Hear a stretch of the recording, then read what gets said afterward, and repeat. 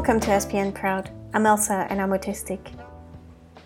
In the end, problems with prosody can vary. Some individuals speak in a monotone whereas others exaggerate high and low pitches so dramatically that listeners find their speech unnatural. So, can problem with social communication exist outside autism? In 2013, the Diagnostic and Statistical Manual of Mental Disorders, DSM-5, added a new diagnosis known as Social Communication Disorder, or SCD. This condition shares many of the traits common among people with autism, such as difficulty responding to others, using gestures, staying on topic, and making and keeping friends. But individuals diagnosed with SCD do not show repetitive behaviors or restricted interests.